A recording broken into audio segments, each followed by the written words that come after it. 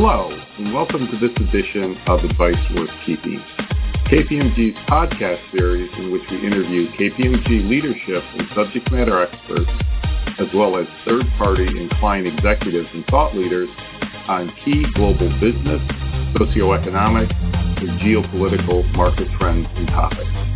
My name is Stan Lepeak. I lead market research and thought leadership efforts for the KPMG Global Management Consulting practice, and I'm your host for this podcast series. And I'm pleased to have with us here today on Advice Worth Keeping Mr. Douglas Gates. Doug is a principal in the U.S. firm and is also the global head for industrial manufacturing. And joining Doug today is a colleague of his, Mr. Brian Heckler. Brian is the national sector lead in the industrial manufacturing practice. Doug and Brian, thanks for joining us here today on Advice Worth Keeping. So our topic today is digital transformation and digital transformation within the industrial manufacturing sector. So KPMG has been doing a lot of work in this area in terms of client engagements. We've also completed recently some market research and thought leadership. We do an annual CEO outlook, and Doug and his team also do an annual global manufacturing outlook. And digital transformation is certainly a big piece of that research, but it's certainly a big piece of what executives in industrial manufacturing organizations are looking at today. So we wanted to talk a little bit about what's going on, what are some of the opportunities, what are some of the challenges, and what are some of the best practices Doug and Brian and their teams are seeing out in the market. So maybe to start out with, Doug, how should industrial manufacturing organizations embark on a path to digital transformation, which certainly sounds impressive, but certainly sounds very big and complicated. So where should organizations start, and how should they go about embarking on this journey? And you referenced the Global Manufacturing Outlook that our team published back in July. And in that, two of the observations we made from the 300-plus CEOs in the manufacturing sector we interviewed were, first, really the need to be bold and to get started. Some are sitting on the sidelines and waiting for the maturity of the capabilities, waiting for the technologies to arrive, waiting for their team to catch up, worried about what digital transformation is going to do to their employees, and so they haven't started. We also have others that have jumped in with both feet, but they've been going with a technology approach, buy the best of everything, put it out there, and really expect to get large business results. Where we say move fast, move with speed, we also say that first, develop the plan, develop a strategy. Look 5 to 7 to 10 years out.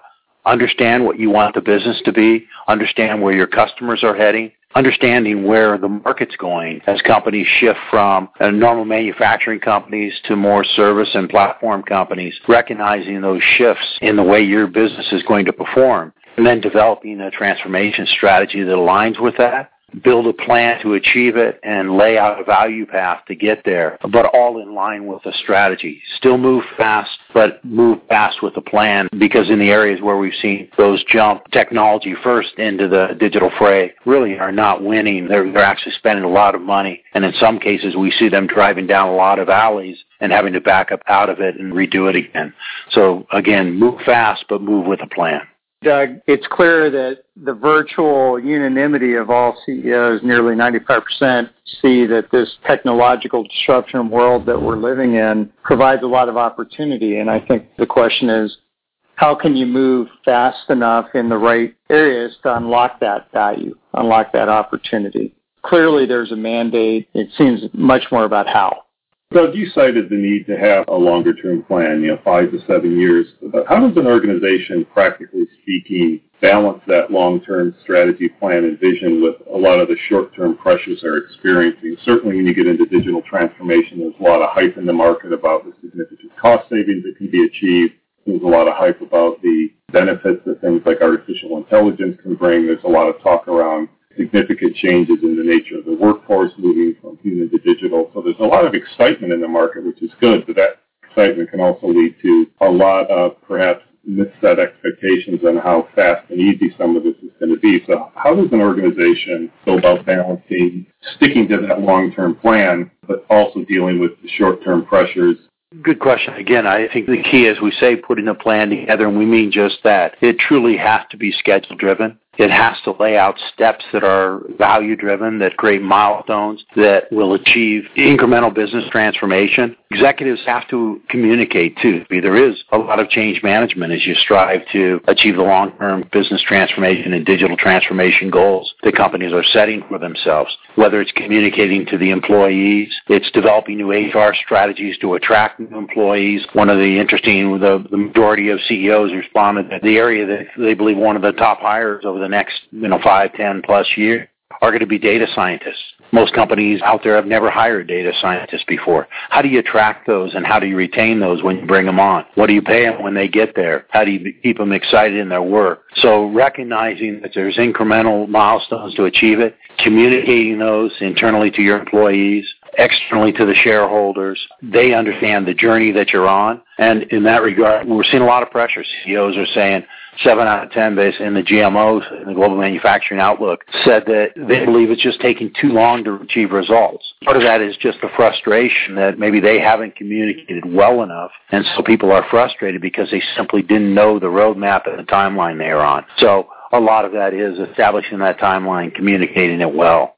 Well, and I think, Doug, it's clear that CEOs have tremendous pressure to perform, and over half of them say that their board members have unrealistic expectations on when the ROI from digital transformation is going to come about. It's almost like this next wave of digitalization of businesses is almost a table stakes, yet people are expecting there to be clear and differentiated return on investment to justify it, and clear and differentiated outcomes that can be obvious. So to try to manage both of those, both the mandate to be competitive and the expectations of board and shareholders in the street, we think that it's critical to get some quick wins, to show some quick milestone progress, to show that you're making a progress along the journey, even if you can't show the big bang has occurred yet. It's to build some confidence that the evolution is happening. And we see this today right now in automotive companies around the world as they transform from traditional product companies to data and technologically enabled autonomous vehicles, and that the street's really scoring those who can build that confidence versus those that seem like they don't really have a journey or a map that they're achieving against. Brian, in terms of showing that progress, what do you see are the things organizations are looking at to exhibit progress? Is it really a cost savings play that they can show they've taken out a certain amount of headcount, they've reduced a certain amount of cost, and that's showing progress? Is it the implementation of certain technologies across a certain number of functional areas, so X number of functions have now been automated using robotics process automation, or are there more strategic goals relative to achieving and illustrating progress, such as having greater insights about the competition or having greater insights about participants in the supply chain? What are some of the things organizations are really looking at to show that progress, and is it working? Yeah, it's interesting. There's a whole variety of elements of digital transformation: artificial intelligence, cognitive thinking, advanced robotics, advanced data and analytics. And about a third of the people who saw some of the most advanced of these, like artificial intelligence, felt that that was going to be steered towards reducing operating costs.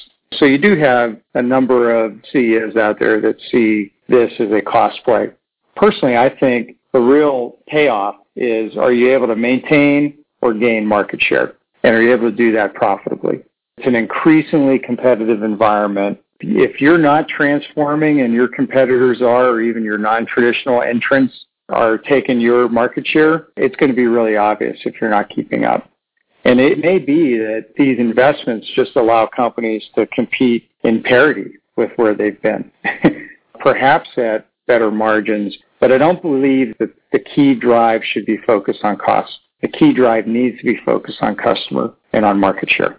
Yeah, absolutely. I would agree that the cost is not the way to play this. It's really at looking not even a near-term top-line gain, although that's important in achieving the kind of shareholder objectives quarter to quarter, year to year, but looking at a long-term perspective when one of the big auto companies is looking at transformation to a potential platform or a car service business, with the idea that are they going to in the future have a mix or even move from personal car sales to really delivering a global car fleet to provide transportation services around the world. And how quickly are they moving to that? How are they seeing the revenue gains from that, the overall profitability insert and that shifting of the business model? We're looking at manufacturers that are near term, they're achieving higher customer satisfaction, like in the engine manufacturing business, through predictive analytics and getting all the data and information coming off their products operating on airlines around the world, and now using that to basically operate their engines in a much more efficient manner, much more higher reliability, lowering the operational cost on the wing and changing their business model with the airline.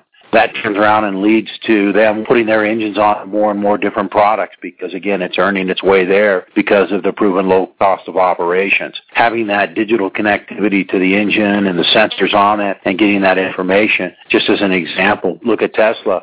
High customer satisfaction and the idea that it can put software updates out to their car. A 2-year-old Tesla has a higher range than it did 2 years ago when it showed up and parked in your garage by virtue of them tuning the electric engine and improving the overall performance and getting more range now out of a single charge. But that's where companies are looking at that ultimately that converts into more sales, more market share, and just a greater top line. Very good point, then. Really what organizations should be focusing on above and beyond just cost savings, which I think is really the given and the low-hanging fruit. So the last question, and maybe start out with you, Doug, what's the role CEOs should play in leading digital transformation efforts within industrial manufacturing? Are they setting the vision and strategy? Are they providing some air cover for the executives that are on the ground driving this so that they can really focus on those longer-term goals? Are they highlighting the need to think more strategically beyond just tactical cost reductions? All of the above? What's the optimal role, or what's the role that the CEO has played in clients you've dealt with that has led to the most success to date in their digital transformation efforts? I'll caveat it. The ones that we're seeing are being successful in really using digital transformation to disrupt the industries that they're working in, disrupt the business models out there and basically shake up the competition, are those CEOs that really are hands-on. They own the strategy and the development of the strategy. Now they may have people helping to execute the day-to-day, but ultimately they own it. They've communicated that strategy to the street, and they own that ongoing communication of how they're performing, back to your question on achieving the plan, if you will. The CEO cannot delegate this. If it's going to lead to this disruptive change, these new business models, and really revamp the way the company is doing everything that they do, the CEO has to take a stake in it. We've seen the ones that are really successful literally owning the communication down to every employee in the company, because digital transformation is tough. Transformation is general and tough. Digital is even tougher because there's a lot of fear that electronic data and information, robots, robotic automation processes, etc., all will displace jobs. So how do they comfort their employees, show them a vision of how a larger, stronger company in the future will actually create jobs, not eliminate? So the CEO owns every step in from strategy to vision to enablement, and really has to be the drumbeat, if you will, for the company going forward on achieving that transformation vision. I think more than any time, this is a time where the CEO needs to be engaged and thoughtful, strategic leader around this for your customers, for your marketplace, for your shareholders, for your employees. It's not one where one can delegate the vision down to others. I think the choices of what to do when and how to separate the signal from the noise of what's happening in the marketplace, and being able to look around corners to adjacencies where there may be new competitors arising by use of these digital platforms. It requires a very well-versed and very thoughtful leader who can really be thinking strategically for the enterprise in the context of today's world. If anything, it's even more incumbent on CEOs to be deep in the technology, deep in the advancements that are happening, and be able to deeply translate that to how that can change the commercial value proposition of the enterprise.